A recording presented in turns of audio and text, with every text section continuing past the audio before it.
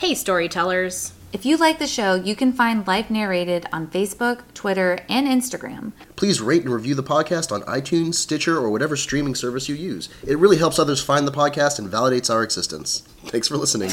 Thanks for listening.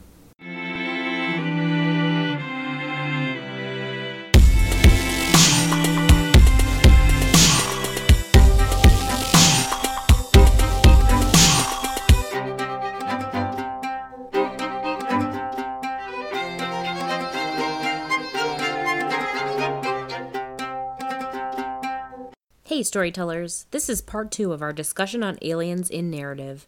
Be sure to listen to part 1, where we talk about the Drake equation, the Fermi paradox, space mermaids, and whether or not we are in space jail. We hope you enjoy. So, Lauren, Why don't you tell us about the earliest examples here in media? Of aliens in media. Okay, so back in, ancient times, it was, way more liberal.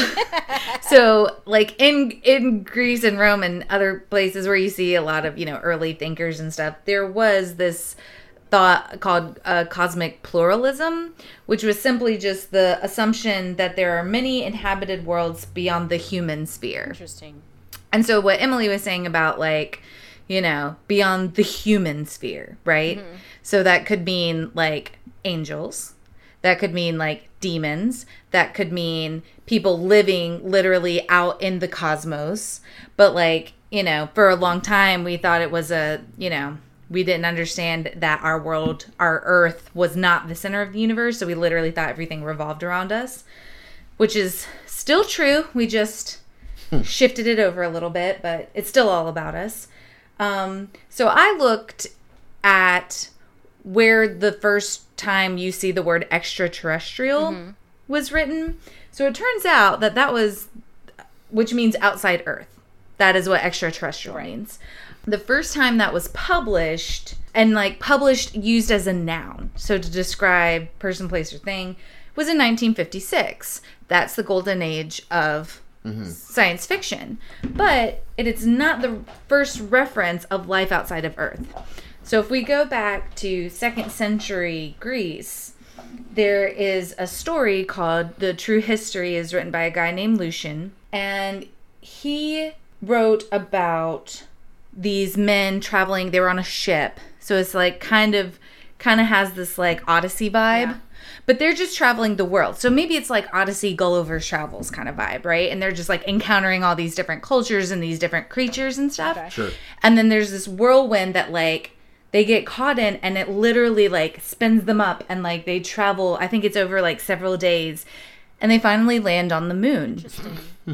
And so when they get to the moon, they encounter this race of aliens that are the moon people, and there is interplanetary warfare going on between the people of the moon and the people of the sun. Oh, interesting. And they're fighting over the morning star, which is Venus. Yeah. So there's interplanetary warfare. That's fascinating. And imperialism. And colonization of other planets. Wow. So this is a big deal because, one, we have literally a spaceship. Yeah, spaceship. Traveling up to the moon, and then you have the conflict, and I think the moon people win, if I remember correctly. We really put our human foibles on these fictional aliens. They're fighting asteroids, they're colonizing places, they're imperials. Yeah. So that was a really early example of that cosmic pluralism. Right. Okay. That there is life in the cosmos outside of our human sphere. The other story I want to talk about, because that's pretty much it. They go to the moon, they find moon people and sun people. Moon people. The next one I want to talk about is still pre-modern, and it's a 10th century, and it's a Japanese tale, and it's called The Tale of the Bamboo Cutter. Oh, cool. And it's about this bamboo cutter who's out in his field, and then he cuts open a piece of bamboo, and he finds this teeny tiny little baby girl inside, and he takes her home and raises her as his daughter. He and his wife raise her as his daughter, and she's completely beautiful, grows up into the most beautiful girl. So even though she's grows up in this impoverished state, her beauty is such that everyone wants to marry her, and she like turns them down, and then finally the emperor of Japan hears about her beauty and like proposes marriage, and she like has to turn him down. And hold out for the top banana there. Right. But she turns him down, apparently. Why? Turn him down. So you eventually learn that she is from the moon. Oh.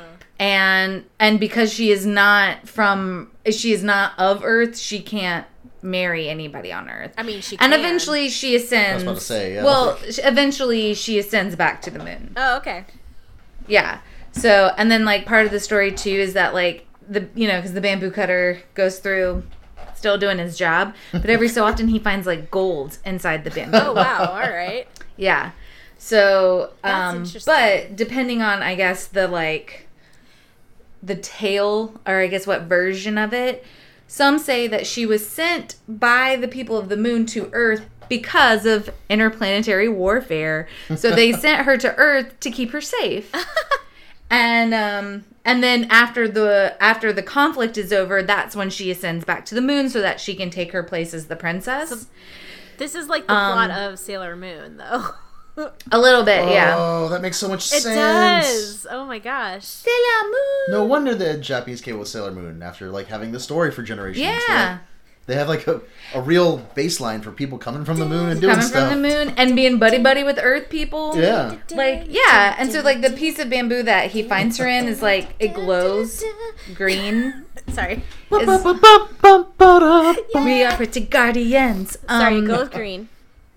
Yeah, it glows green, and and he finds her inside, and she's all a baby, and she's really, really special. It doesn't describe her as having anything other than her like great beauty. Yeah. But when I was reading this, I was like, "Holy shit, Superman!" Yeah. Being Also sent Superman. to like being Oh, sent yeah, to it's the same plot, Earth too. for protection Yeah. and like. Well, does she Yeah. have any special powers? The Moon Princess? No, that's what I just She's said. incredibly She attractive. She's just really Oh, pretty. okay. She's just Kind of like a special power. smoking hot. But It is a honestly, superpower. especially humans, they Yeah. like played the room. Cause the emperor was like, "Girl, what do you want?" and it plays into now I'm forgetting exactly how, because there's a lot of like folklore around Mount Fuji, Right. but it's thought that was the like place that she ascended back to the moon, and like the emperor was like no and sent like his army to like go to her, and he sent so many soldiers that it flattened the top of Mount Fuji. Oh, wow. So it's another like quirky. What exactly was he gonna do with all those soldiers and the moon? I think he was. I don't know, but like it's actually ends up being he's not portrayed, at least in what I was reading, as a jerk. Like he actually like He fell in love with her. he fell in love with her and like really wanted to prove himself, and she's like, "Boo, I can't." Going to the moon, though. I had like for all we know, she had moon sex parts that just were not compatible, and she knew like, that. Whirring gears and like, But it clamping vibrates. things. Like, go on, stick your dick in that. See what happens. Yeah, come on. Oh no, you want to marry me? Okay, let's do this. Yeah. How bad do you really love me? That's right. Okay. So yeah, so those are the two stories that I like the best and thought were good examples, right? I think they're really good examples too because they also take place close to home. Yeah. Like the moon, the sun, Earth, the morning star even. These are all things that we can see and observe from Earth. Yeah. So it kind of makes sense that like when we started, our imagination kind of started branching out, that these were the places we would go. Right. So those are two examples of stories like that include aliens that happened before the 1950s boom Right. of alien stories. To Right. clarify, That's true. but also there's other ones, and like you could really kind of stretch as well and be like, well, in Egypt they had Ra, which is the sun god, so he kind of is Right. an alien. And like so like you can really push it. you can make this fit anywhere. Any kind of weird phenomenon that anyone experienced, and they wrote down in their journal. A lot of people like saw lights in the sky and they assumed it was God or whatever, Right. But now in a modern context, might consider that like an alien story. Exactly. Yeah. But yeah. Well, and so that's the other side of that. So these are stories that we take as like fiction, as like folk stories, as like a cultural heritage coming from ancient times. Then there are people who believe that we should take ancient texts literally, and when we see when we see like written accounts of like deities, that they are gods. And I wanted to touch on that because there are people who are like, right, like aliens totally came to Egypt and helped them build the pyramids. Like, just look at it, right? But then by that same, so it's like the same principles that these people use, there are also other ancient texts that completely contradict that. There are ancient texts that say like, these people are not, like, these deities are not actually gods. They're kings that people just love so much that they continued to like venerate them after they died. And so what began as like them being consoled at the loss of this like important figure in their society, like turned into like deification. Kind of like, for instance, when Julius Caesar died, there was like a movement in Roman society to officially declare him a god. This was mostly spearheaded by Caesar Augustus because that was his son, and it was like, if my dad is a god, then that makes me the son of a god. And he actually had coins printed that said he was the son of a god. Yeah. And going back to Egyptians, like the pharaoh was God. Yeah. Like that's what gave them their like power. It's also kind of the same way we talk about Prince today. Talk about who? Prince? Oh, yeah. Okay. Yeah. So, is Prince an alien? Maybe. I mean, maybe he's also a god. Yeah. Maybe he's also a god. Maybe he's both. So these, like, ancient texts that people are like, it's aliens. Like, okay, but that's only if you read this one ancient text and you interpret it the way you want to interpret it. So that's what I wanted to bring that up. But, like, for the purposes of our podcast, I think that's just, one, is kind of controversial. And two, it's like, all right, so now we're taking these ancient texts and then kind of like misshaping them to fit some kind of predetermined worldview. Yeah. As opposed to looking at them like history of literature.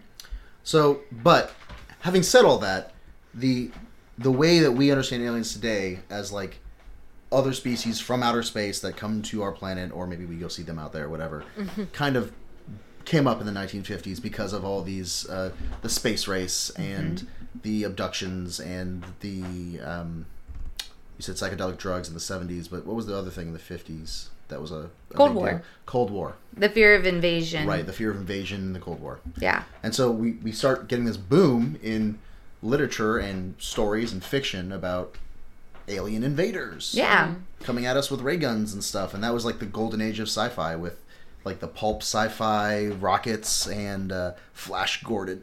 Excuse me. Yeah, Flash Gordon. And because War of the Worlds was actually written in 1898. Oh, that's another good one. That's He wrote it in 1898. The radio recording was performed much later. Interesting. Yeah, but Flash Gordon is from like the 1930s. Well, that's interesting though, because like we were, that's like an example of one that's written well before the 1950s. That's like very strictly about aliens from outside our solar system. I would also like to put in that what you were about to mention, John Carter of Mars. That character first appeared in a magazine in 1912. Huh. Yeah. Yeah. So I guess there's like been small rumblings. Yeah. All along the way. But I would say that John Carter of Mars is firmly in science fiction. Like, it's not like this could be possible. This is like a fantastical thing that's happening. Right. I mean, in Superman, who I mentioned when we talked about the bamboo cutter. Superman. Superman. I don't know this story. Oh. I'm sorry, just fucking with you. I'm like... The way you said it, Superman, who I mentioned back then, it's like, yeah, I know Superman. I was having a hard time yes-anding that. I was just like, Superman, like, first came on in 1938. Okay. So, there, you see these little touchstones of, like, Building, aliens. Yeah. Well, in Journey to the Moon, A Trip to the Moon, sorry. A Trip to the Moon. By George Méliès, I don't know how to pronounce his name. Like one of the first movies. If you're offended by how we pronounce your name, please email us at suggestions at livenarrated.com. But that movie, they shoot a cannon at the moon, put a bullet in its eye, and then there's like dudes there they meet. So like they're technically aliens. And too. that's another beautiful example when I was talking about like Area 51 and Roswell. That photo, if you guys go Google Trip to the Moon, that photo of the moon with like the black eye, again, is like something we all recognize. Mm-hmm. Although I could almost guarantee that, like, unless you took went to film school or had some film studies class, you probably never seen that film. No, Yeah. I haven't. Or not in its entirety. Also, that movie's not that great, so don't beat yourself up about it. But it came out in 1902. Yeah. So, like, it's a classic. It's another one of those touchstones that kind of lead us up to this 1950s boom yeah, yeah. in media. The bubble, like when we see the bubble form, right? From starting in like the 1950s to the 1990s. Yeah. Yeah. So I want to talk about Gary Westfall really quickly, Yeah. and then because I think he'll lead us into a good conversation from here on out about our like modern examples. Okay. So Westfall is a reviewer. He's like a scholar of science fiction and a reviewer, and he has a really great kind of position on it where. He says that aliens are both metaphors and a real possibility. Oh. So yeah. So that's kind of why it's so tantalizing, Yeah. right? Because we can use aliens as the metaphor for the outsider, for the unknown, for the aggressor, for the benevolent teacher. There's so many things that an alien could be, but it's also a real possibility. And we're seeing that more and more with modern science. So I think that's why, even though it definitely has like rises and falls, right, in popularity, that's why aliens are such a great topic in science fiction, and people come back to it Yeah. over and over again. Absolutely. His kind of way to what he called serving science fiction aliens is to classify them by their physiology, their character, and their eventual relationship to humanity. Okay. So I thought using these kind of principles. So those are the three things: their physical characteristics, their like personality, Right. how they act as creatures, as They're like sentient moral creatures. code. Right, and or then lack also thereof. how we feel about them as people, or how they feel about us. Right. Our relationship. Yeah. I was going to say our big question for this thing, I should have told you earlier to think about this while we're talking. But that what is the recurring themes in these media? What does it say about us? And like how and that's what I thought of when you said our eventual relationship with the aliens. Yes. So Well, and that's something I actually want to touch on. Is like there are a lot of alien tropes. yeah. And there's so many of them, because I was looking at TV tropes about aliens, and it was just a lot of them were just like aliens that look like starfishes, aliens that look like green, aliens that are bigger than humans. But then also there are ones that are like aliens are really aggressive to humans. Aliens don't know how to treat humans, diseases and stuff. But it's basically just like all the things that like one person could do to another person. Like there's no like defining characteristic that encompasses all of these alien tropes. And I kind of like want to put forth a hypothesis that like aliens, much like zombies we discovered in our zombie episode, Yeah. are kind of just like a really good stand-in for any kind of thing you want to talk about. And Yeah. any kind of like Yes. problem. metaphor. Yeah, exactly. If you will. So they don't really have like a real this is my hypothesis. They don't really have like a real unifying theme like aliens are meant to be this and they Right. can make us feel this way, but like aliens can make us feel in lots of different ways depending on how they're written and what they do, Right. based on these classifications that our friend John, whatever his name, Gary. John Gary came up with. Gary. That Gary's the first name. Gary came up with. Gary Westfall. Gary Westfall came up with. Also, I'm assuming his last name is Westfall. He snuck an H in there. Westfall. It's like Westfahl. Westfall. Very German. Yeah. It's just German. That's just If you it. get Just offended German. by the Throwing way an we H pronounce in your there. name, Gary, email us at Suggestions. supplies. Don't give out the Magic Tavern email address. Suggestions at lifenarrated.com. There you go. Emily, you were about to say something. I think the best example of that is Star Trek.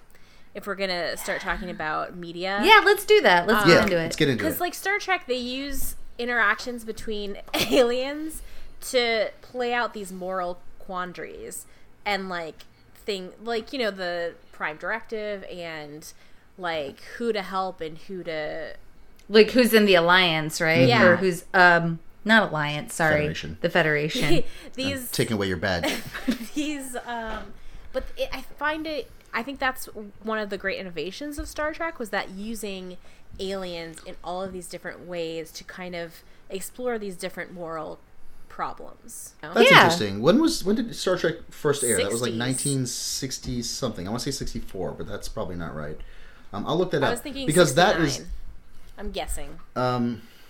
that's like really close to when we start seeing that boom Right. of alien literature. So like we went very quickly from like pulp sci-fi, like Americans go to the moon and then conquer it and kill all the aliens for Jesus and for the flag, to like, you know, where this is like very nuanced concepts of like how we interact. Well, and you're also in the thick of like the civil rights movement. Right. That's And I true. think a lot of And that was Star Trek- metaphors.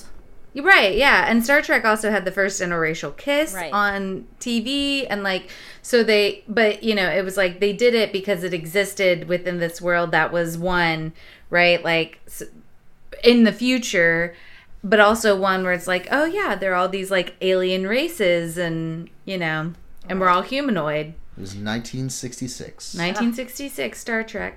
Yeah, so that's not too far after. Yeah, so, you know, it was, I heard this great story, Emily, feel free to cut this out, but I heard this great story that the way they got the kiss onto the show was because, Shatner's, and, oh my gosh, I forgot the woman's name who played, Uhura? yeah, the actress's name, but anyways, so they basically, like, the people who, they were, like, getting ready for the kissing scene, and the producers were like, we can't do this, and they were like, well, why don't we do one take with one and one take without one, and then you guys can choose, right? Oh, okay. And so they shot the scene, and then like William Shatner was like, let's just do one more, and they were like, okay, like enough, we only have time for one more shot. You horn dog. Yeah, it's like we only have time for one more shot, and so you have to do one where you're not kissing. And they were like, oh, okay. So they like ran down the clock, used up, you know, the film, do one more shot. When they look at the dailies, instead of doing the kiss, William Shatner looks right at the camera and goes cross-eyed. So they couldn't use it. And they had to use the kiss. Yeah. That's So funny. Oh, I learned that off of Drunk History as That's well. great. You guys should check that out because the woman who played Uhura is like a badass, and I feel really bad that I don't remember her name. I'm just horrible with names. Star Trek is a great. I really hesitate to be like. I often don't like media with aliens in it because you can use it as like a storytelling gimme, basically. Like, oh, it doesn't have to make sense. They're aliens. They just do it that way. And so the way that Star Trek does it, though, is that they're all very human in their way. They all have Yeah. their own foibles and their own culture that, you know, affects the way that they do things. And I think, too, Star Trek is very technology-based. Yeah. Which is also something I think people can get behind. Because, to a certain degree, like, it's technology is something that can kind of, like, cross broad expanses, you know? So it's Right. kind of like, oh, well, we don't mind that there's, like, a weird alien using it because this is what's consistent about... Does that make sense? Yeah. Maybe I'm not, like, explaining it well, I but... don't understand. Damn it, Matt. Emily gets it. It's like you have all these characters and you have all these aliens, and like Emily said, they're all like, you know, they're portrayed in a very human way where there's, you know, multi-layered, but then the consistency of the show is also in the technology that they're using. So everybody's like adhering Oh, to you're like talking about one like canon. specifically in Star Trek. Yes.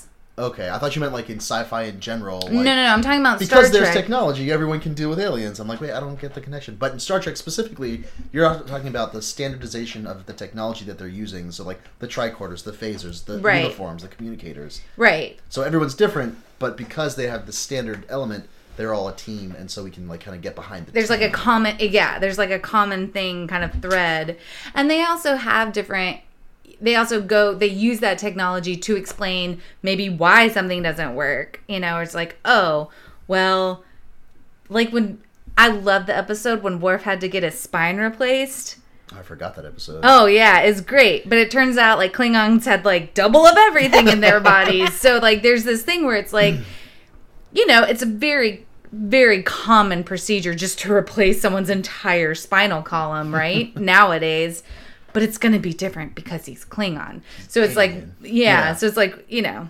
It's again, it's like an opportunity to create drama where like you could easily have like written it out. Like they wrote it out for all the human characters. Like Right. his spine replacement's no problem. But then because it's alien, like they've created some drama. They've created some like a story where there might not have been one. Yeah. I would like to interject here that in kind of similar to that, there's this thing on Tumblr that has become very popular, and it's basically, people refer to it as humans are space orcs. And it's like these narratives that people write of like interactions between aliens and humans, but like the humans are doing something that humans seem normal, but is very troubling to aliens. Like for instance, an alien person or a human person is on a ship with a bunch of aliens and their crew, and they like each other. And the human has hair that keeps on changing color, and the alien is very upset and thinks maybe that it's molting or it's depressed, and he doesn't know why the hair keeps on changing color and like what it means. And he's really like upset. And so, like, it's just this whole narrative between them, and like, are you okay? Like, is there something I can do for you? And like, why is your hair that color? So I've heard this in a different way. I didn't know it was called like humans are space orcs, but I've heard it as like humans are adorable to aliens. Oh yeah, Like it's a common trope, not common now, but like it's an evolving trope on Tumblr where like all these like weird little narratives are popping up where like, what if humans and aliens got along really well? And what if the aliens really just wanted to help us because they thought we were cute? Yeah. Like the way we help dogs and the way like... Yeah. And so like there's a lot of these little narratives where it's like, if you want to go on an alien ship, you just like hail one down because all the aliens want to have a human on their ship because like it's like having a golden retriever on board. Aww. You know? And It's like they're adopting us. Yeah, you don't eat that much and you just like, you're pretty good at fighting. Like you don't really, you know... Adopt, don't abduct. That's right. adopt, don't abduct. I love you so much, Lauren. Making t-shirts. Adopt, don't abduct. Adopt, don't abduct. So yeah, I've heard that trope come along too. Yeah, I find you should go online and kind of search through some of these. They're really adorable. Like, it is basically the same thing, I think.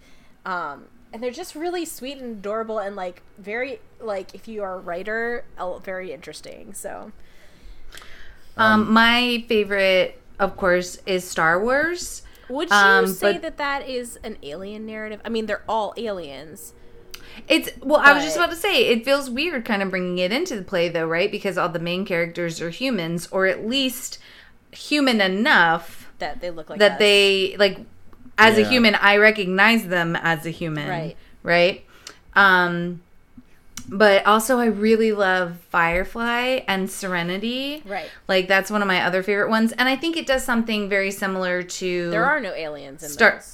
That's where I was going with this, but go on. Yeah, but they in exploring the universe and how they've expanded it and created other cultures, I think that it allows for the metaphor that of like aliens aren't necessarily like little green men, but like the metaphor for the other. Right, yeah. Yeah, so that's a common trope, and it's, oh my god, it's on here somewhere, but it's that aliens are just descendants of humans who left a long time ago. So Yeah. they're Yeah. technically still people, but In like kind of not. in like Speciation. Firefly, for instance, spoiler alert, if you haven't watched Firefly, just do it already. The creatures that everyone is so afraid of, they're actually humans. Yeah. And they've Yeah. just been they've actually been poisoned by other humans and just gone crazy. And so I think that's, in this instance, it's like a metaphor for the other and like, the beast within, basically.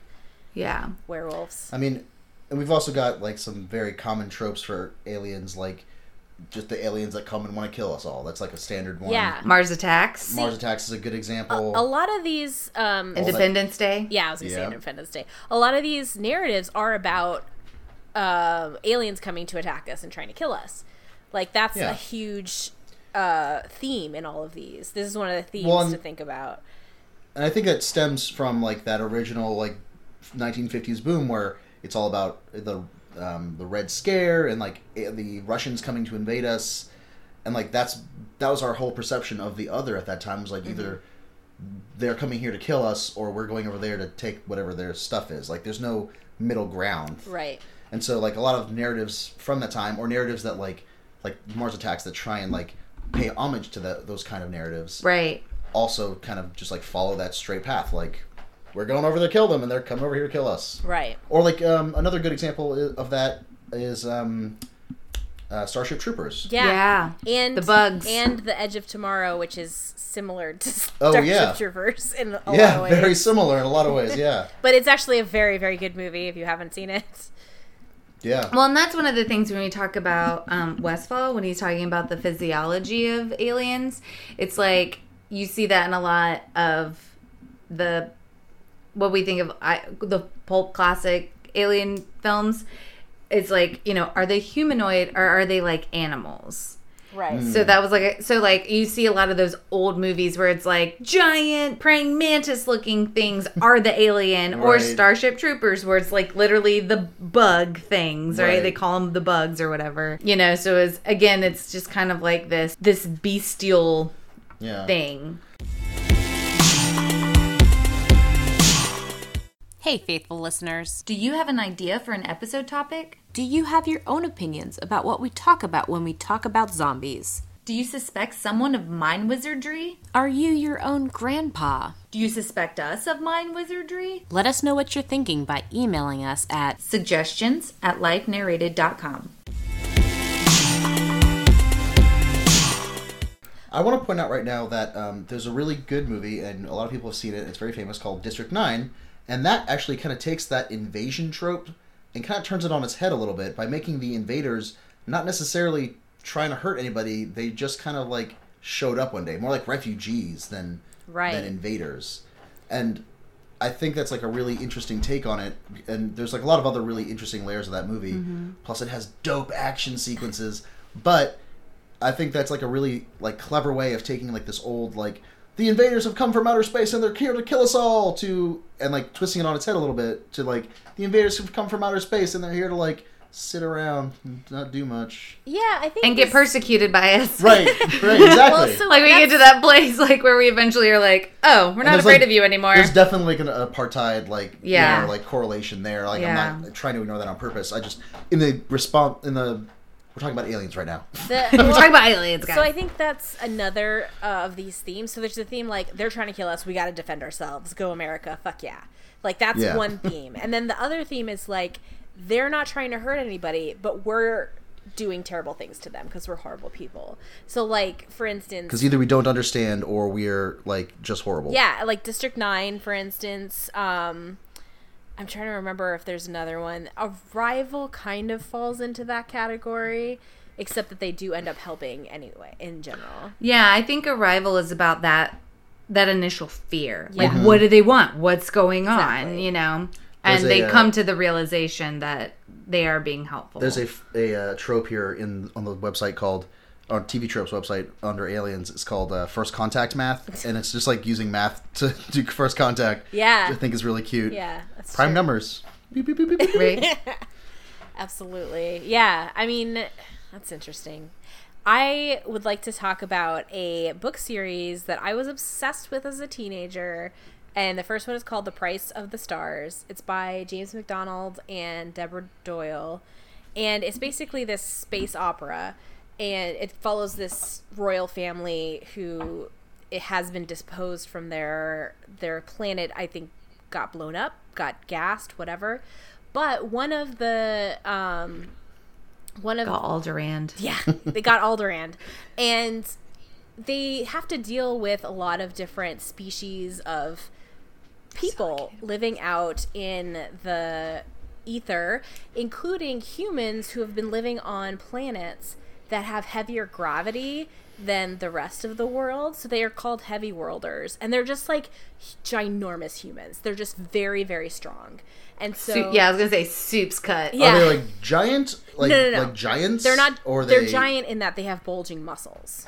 I see what you're saying. Yeah, so they're just like, and a lot of other people distrust them because of the fact that they are so much stronger than everybody else, and so they kind of have their own insular culture. And one of the characters was his father had a life debt to this alien, and as a result of that ended up they switched foster kids, so he went to this planet of like lizard people that they're just like super vicious, and you're sent out when you're like 12 to like kill these horrible like space bears, and if you don't kill one, if they kill you, you're just done. And like, so he had to like learn, and also they speak in like grunts and like hisses, so he had to learn how to speak that way. And it's just like really fascinating the way they interact with each other and the way everything fits on top of each other. Yeah, who thought that was going to be a good idea? Yeah. That's actually another trope. Like, there's a book called Stranger in a Strange Land by Isaac Heinlein. Is it? Yeah, Heinlein. Yeah, and I was It's thinking Heinlein. Isaac Asimov, but it's not.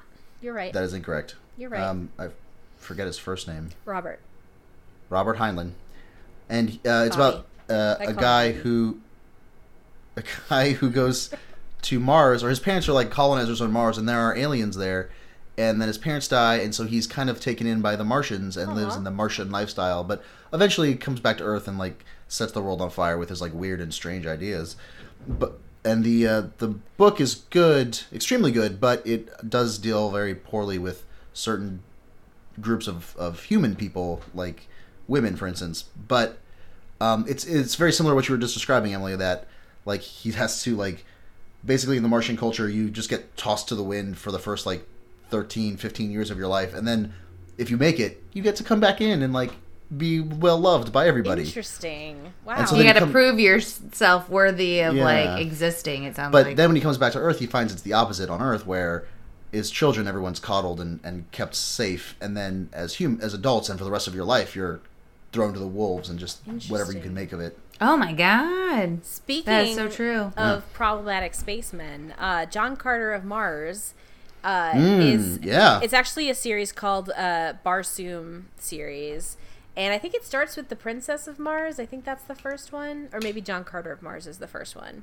Barsoom is the name of the planet they live on. It's what they call it in their culture. Yeah, but it's Mars, and We call it Mars. it was written again in 1912, and it is very, very problematic, but it is very good, like in a classic, like old-timey way. 1912 kind of Right. mindset. Like I mean, he definitely kills himself some Indians, and they're definitely It definitely reminds me. portrayed in a Go on, very Emily. poor light, and also there's this what's it called, parallel between the Indians on Earth and these savage aliens on Mars.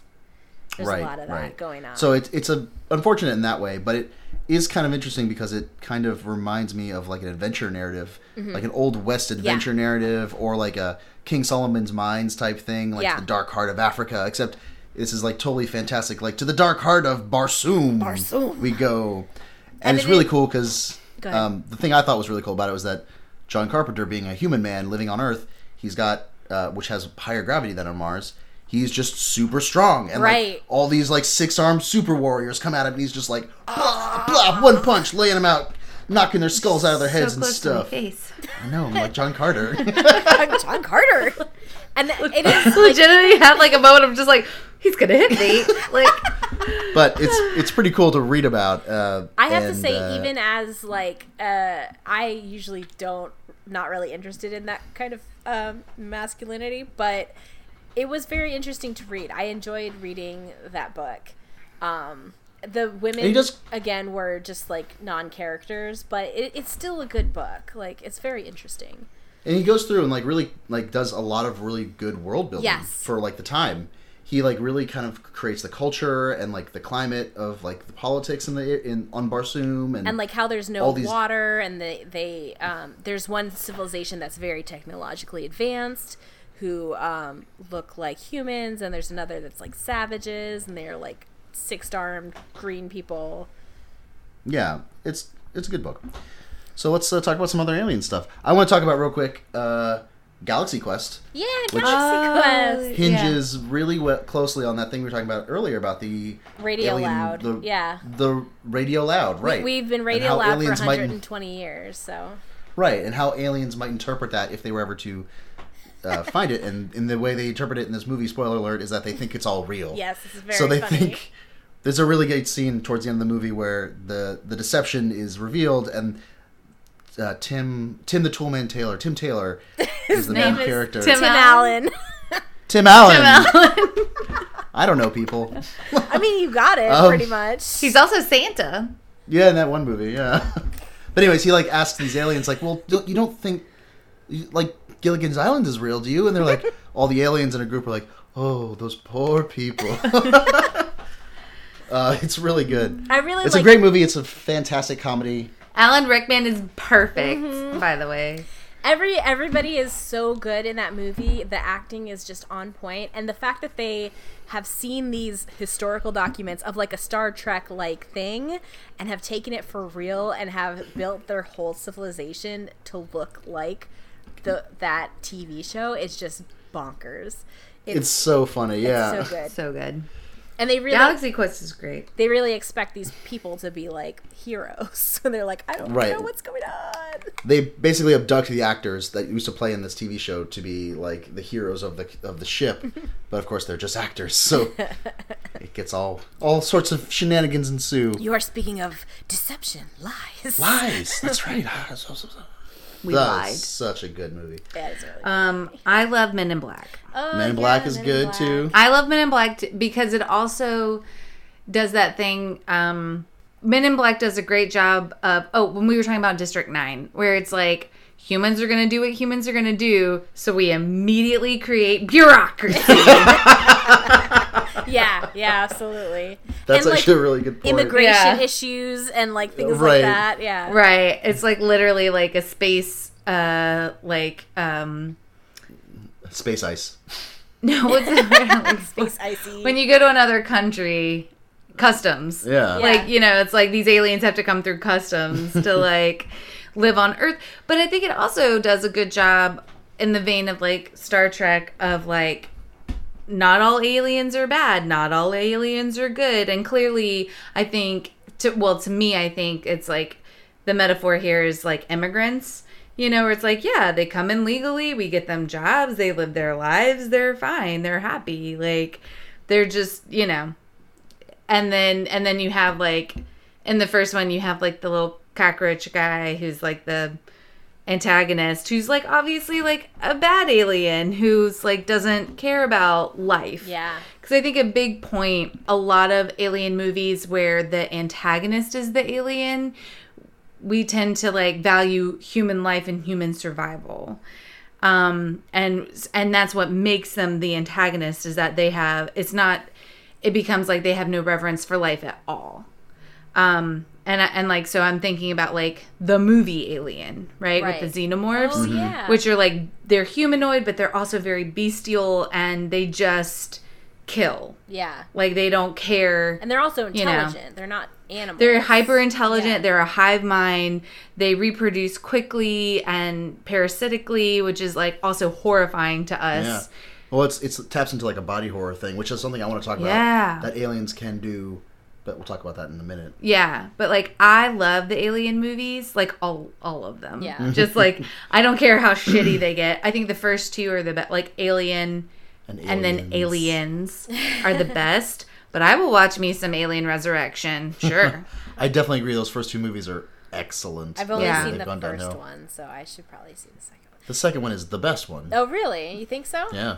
Yeah. That's really The good. first one was very much a horror movie and not an alien movie. It's like every shot was like a postcard.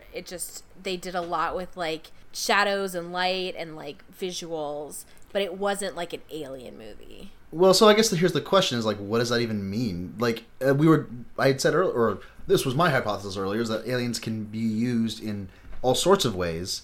So, like, when you think of an alien movie, like, what are you thinking of? Because I think aliens can be used in that context, and it is like I mean, you're right. It's a horror movie. Yeah, I think kind of. in this way. But then that way, Men in Black is a comedy. Right, exactly. Right. That's what I'm saying. But I think in this way, it's more like it's just a monster movie. It's not necessarily there's nothing unique about it in that it's an alien. It's just a monster. Okay, so what would make it an like uniquely an alien I think the movie. intelligence factor is, I mean, it has to be able to communicate in some way. So like we don't know if the xenomorphs can communicate. Like, Right. Well, but they it's- communicate with each other. It's pretty clear they choose not to. But Well, like, so in they, the first they one, there can. are no others, so it's not communicating with anything. Oh, it's just the one. As I see what you're saying. Yeah, the first movie is all I'm talking about. Okay, so in the second one, there's more than one, and they Well, do. technically, there's two because. Well, no, just kidding. I was gonna say the one that bursts out of his chest. That's the one alien.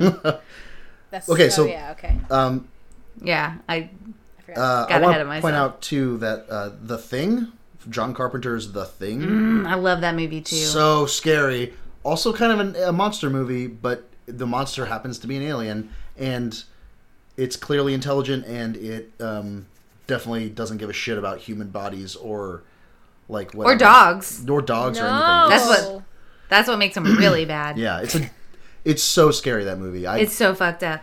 But it's like really, really, really good, and but it's kind of like Alien in that like it's running. You're running. All the people in this like Arctic station are trying to be safe or like try to keep themselves safe from this like thing that seems to be able to just like get through all of their defenses. Yeah, it replicates. So like the thing, nobody knows what the thing is because basically it's like a parasite. So like it gets in you and then it like mimics you Intelligently pretends to be you. Like, yeah, convincingly. until it can't anymore.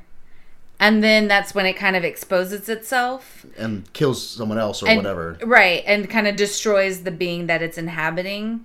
Oh, do you remember the like giant chest mouth? God, it was And his arms are inside. He's like giving CPR to this dude and his arms get bitten. Ugh. It's So- like shit like that where it's like But it's like straight body horror is the thing. it's body horror. But Much like Aliens. Which I think is really interesting because like Alien, like the alien concept of an alien is really good for that kind of thing because like if there's anything on planet Earth that just doesn't give a shit about like your human physiology or like your right to be like your autonomy as a physical creature, it would be an alien. Like you would just be like, I mean, they might think of us like flowers, like daisies. Like you pick daisies all day or whatever. And these aliens might feel the same way. Just like, get the fuck out of here. Like, I'm just take this arm. I'm never gonna be able to like do the like he loves me not thing without being like, oh, I'm taking over this flower's like Yeah, right? autonomy as its living being thing. But yeah, and we know the really quick the last thing I'll say about the thing is that we know it's an alien because the reason the expedition is there is because they found a spaceship in the ice. Oh, that's right. Yeah. I So forgot that's about how that. we know It's an alien. it's not from this planet. Right. And the ice thaws and it comes back to life like a water bear. Are you saying tardigrades are the thing from the thing? Yes. Great. I- We're all But like dudes. a scary bad version. Not a fluffy, tiny version. Not a cute little appa. That reminds me of that Doctor Who episode called Midnight. It was about a planet Oh, that yeah. was covered in diamonds, and they were basically in this like well-shielded, basically a spaceship, and they were going out to see these diamond waterfalls, and the shit breaks down, and it's this really intense bottle episode with just the doctor and like a bunch of randos, and like the alien somehow gets inside the ship and starts taking over people's bodies, but they can't figure out who it's taking over, and it can apparently jump from one to the other. Well, I think one of the cool things about that episode is that as the audience, the way it's shot, we know what's happening, and like the Right. doctor can see what's happening. Right. But all the people in the bus who are equally terrified and equally like they don't know the doctor from Adam, you know. Right. They don't know what's going on, and so they resort to like this mob mentality, and things get really bad. Yeah, and like the terror of that is, I mean, the alien's pretty terrifying, but more it's the humans that are terrifying. Because, Absolutely, their response. Yeah, in the beginning, the alien, you can see that the alien is there. It's inside somebody, and you know it's there, and it's just like watching them, and it's not doing anything, but it's freaking them out. Like they are just freaking the fuck out, and and the doctor says that the alien's watching. It's trying to learn what we're doing, so let's stop doing it. Like that's his whole thing, and they're like they cannot. They just lose their goddamn minds, and so the alien learns how they're interacting, and it starts interacting, and learns the scariest part is when the person who has the alien inside them starts like whipping up the other people and is like, and I saw him do this and this and that, and like the alien now knows how these people respond to stimuli and what is going to freak them out. And so it's terrifying. Like, that's a really terrifying episode. It's a really good episode of Doctor Who, but which, by the way, first air date was 1963. Beat Star Trek by 3 years. Wow. So that is all about aliens, because the Doctor is an alien. Exactly, and so that's another good example of like something that came out right after that boom started. And that height, I do appreciate Doctor Who in that it usually overturns tropes of aliens. Like, in one of the first episodes I ever saw, it was trying to track down this creature that was like eating people or doing something bad. And my expectation as an American TV watcher was that the second they found it, they were going to blow it up. They were going to kill it. Like, let's kill it. But the second they found it, he's like, what are you doing? Are you okay? Like, what's happening here? Let's talk about this. Yeah, he wanted to talk it out. And I was like, my first reaction was like, kill it. And then I was like, wow, okay. I remember feeling that exact same way. I'm glad you talked about it. Yeah. And like, that's really interesting. But that's another example of like one of those shows that like kind of makes the aliens be whatever it is that we need them to be for our narratives. Right. Yeah. Exactly. As opposed to like either the invader or the whatever. Yeah. You know. I really like Coneheads. I just want to bring that up for a second. Coneheads. Because the more I thought about it, like, obviously it's funny and ridiculous, but it's I don't know if this is one of the tropes, but I feel like it should be, which is that like alien comes to Earth with intent of conquering, ends up falling in love with Earth and like humans. It's like Invader Zim. No, Invader Zim didn't quite fall in love with Kinda. Earth. He didn't fall in love with it, he just is inept. He's just completely incompetent. But Invader Zim's another one. Home, that movie Home, did you guys ever see that? It was an animated, like, it was a children's movie, but that was really, it was like really sweet, and like, you know, the guy from Big Bang Theory is, I think that was like one of the big selling points, where it's like Sheldon from the Big Bang Theory was like the main character who's like this really cute, lovable alien and ends up saving, you know, so it's like the alien comes to Earth and ends up saving Earth, you know. Also, E.T., if we don't forget about E.T. I read this book, and I've told you about it a billion times, called Long Way to a Small Angry Planet. And if you are looking for like a modern take on like alien, all kinds of like what could possibly be out there, like a lot of weird configurations of life appear in this book, just like ways that people live on the fringes of society. Like, one character falls in love with the ship AI, and like it's illegal to build humanoid robots for AI for this particular reason. And so he's thinking of getting a black market kit, and like they're discussing it, and just like all of these really interesting like life forms come together in this book, and it's just very good. Interesting. But you talked earlier, Lauren, about Animorphs, which was one of my favorites as a kid. And that's basically where the aliens are fighting each other, and one of the races has already started invading Earth, but nobody can tell because they take over people's minds. And so this group of kids, they find a dying alien from the other race, and he gives them superpowers to turn into animals, basically, in order to fight this, the Yeerks, which are the invading force. And it's very interesting because you find out one of the main characters, his brother has already been infected by the point that they find out what's going on. So, like, he can't uninfect his brother because they have to, I think it's 3 days, they have to recharge. So it is possible to get the alien out. But, like, in order to do that, his brother would have to go into hiding. And, like, there's all sorts of, like, political ramifications and like things like that. It's just really it's a much deeper series than like a lot of people give it credit for, I think, because it's like supposed to be for kids. Yeah, it is for kids. I would love to see a very good TV show about this. There's a really bad TV show about it once. I think Attack the Block falls into that like kind of monster alien movie, but is like really fun and really awesome. and it's funny. Mm-hmm. But also Dune. Oh yeah, Um, Dune. I thought about Dune because I was telling you guys before we started recording, it's like, I didn't read a whole lot of like science fiction based with aliens, except for kind of extended universe Star Wars stuff. But then I was like, oh wait, I read Dune. That's an undertaking. Well, I kind of read half of it, listened to the audiobook half There of you it. go. That's So, reading. That counts. I want to quickly throw out there a couple alien-based video games that people Yeah. might or may not have played. Galactica. Mass Effect is like Galactica. No, what is Oh, it like called? Space Invaders, you mean? Space Invaders. Yeah. What is it called?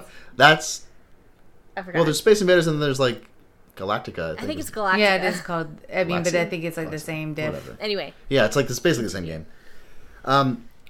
Yeah, that the Space Invaders falls into that trope where they're coming to invade Earth and we gotta kill them because we're Americans. There's another one, Mass Effect, which is really popular, and I actually haven't played a whole lot of them. I actually watched a Let's Play only, so I don't really know exactly what happens, but all the aliens in that have their own distinct personalities and pros and cons for them, and all the ways the politics work together. I guess in the story there's like this big, what's it called, like a space station where humans have been invited to come live, and your character is the one like super agent that's allowed to be in their super agent squad. oh cool. And yeah, you just have to like kind of, there's trouble in the universe, you have to go fix it.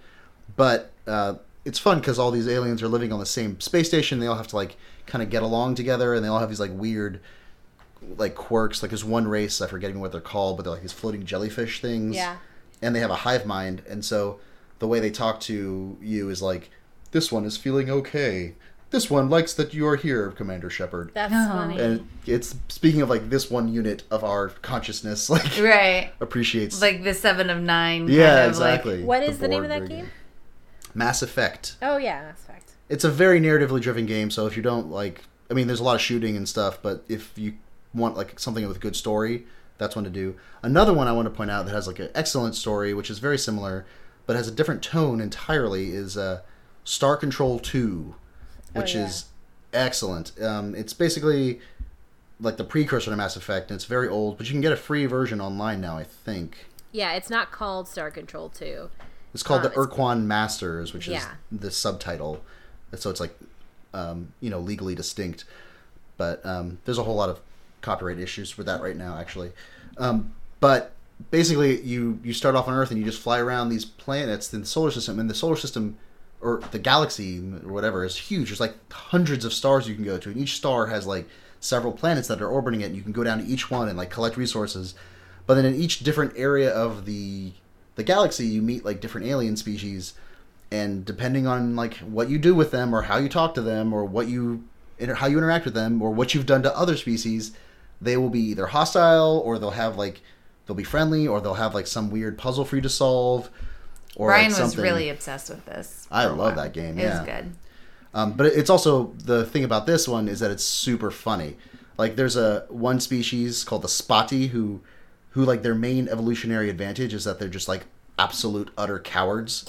Like that's all they do is like whenever there's danger, they're just like, nope, see ya. Like, so one of the punishments like the main bad guys in the game do is like they ask every race, they're like, hey, you either help us or we're gonna put your homeworld in a shield that you can't break out of, and so you'll be barred from space travel forever. Oh. Or until we decide to let you out. Yeah. And so most people say, like, okay, we'll help you. The Spotty, they were like, okay, we'll help you because we don't want to be whatever. But then eventually they figure out how to use the shield technology, and they just shield themselves. They're like, ah, you can't touch us. We're safe here. That's funny. We're just doing it on our terms. Exactly. I remembered the movie that I was thinking of Yeah. earlier. It was AE. Oh, okay. Do you guys remember that movie, AE After Earth? And it was like an animated movie, but like very adult driven, and it was Yes. about like how Earth was destroyed, and it kind of forced humanity to go out into space. And so then there's like a bunch of aliens that they encounter, and it's like alien technology or Titan AE. Yeah, I was gonna say it's Titan Titan. AE. Titan Yeah. AE. That's yeah. where, okay. Because Titan is the name of the ship that they use to like make a Earth again. I actually never watched that. Never saw it. I forced a friend of mine to watch it with me because I thought it was going to be cool, and then I did not like it. And neither did she. So It's funny because what I liked about it was the idea that like somebody could come up with a way to create a planet, which is so like fucking like God complex, right? I mean, like literally. do we have any others that we want to mention before we go? War of the Worlds we mentioned, but Yeah, we talked about. I mean, we didn't talk about it, but I think Yeah. everybody knows. Guardians of the Galaxy. Yeah, Guardians Yeah, of the everyone's- Galaxy. I thought Guardians. I really enjoy the Marvel universe that they're doing right now, and Guardians is like one of my favorites, and I think it is because there is like the alien aspect to it that's not in X-Men and stuff. Yeah. Yeah, it's Really fun. technically aliens. X-Men are? No, the Guardians of the Galaxy. Oh, sorry. But really, it's a superhero movie. Yes. I'm giving Emily a very stern look through I can't Google. see you. Oh, now I can. Hi. Why? It's Superhero. technically a superhero movie. Okay. And not an alien movie. Okay. I didn't bring it up though. Anyways, you guys, if you can think of some that you want to discuss or think are useful to discuss, you should send us an email at suggestions@lifenarrated.com, and we'll read them and maybe talk about them next time. Or tweet at us. We have a Twitter. And we have a Facebook page. And We have an a Facebook Instagram. page. We have an Instagram. We have it all. We got all the social medias. Which one you Yeah. want? We got it. That's right. I run the Facebook, so it's the best one, but like you can go the others if you want. I'm sorry. Twitter is actually the best. It's Life Narrated Pod. You're the worst. Mine's so much easier to find. It's just called Life Narrated. That's easy. Just I type would say it the in. Instagram is also really easy to find, but it's very hard to find visuals for an audio media. Audio So medium. Yeah. I'm responsible for the Instagram. I like the things I post on there. A lot of it is pictures of my mic setup I and stand by it. collaboration talks on Google. Okay. Um, Anyways. Well, listeners, thank you. We're going to be signing off now. Don't be a trope, you dopes. Remember, adopt, don't abduct. And keep telling your story.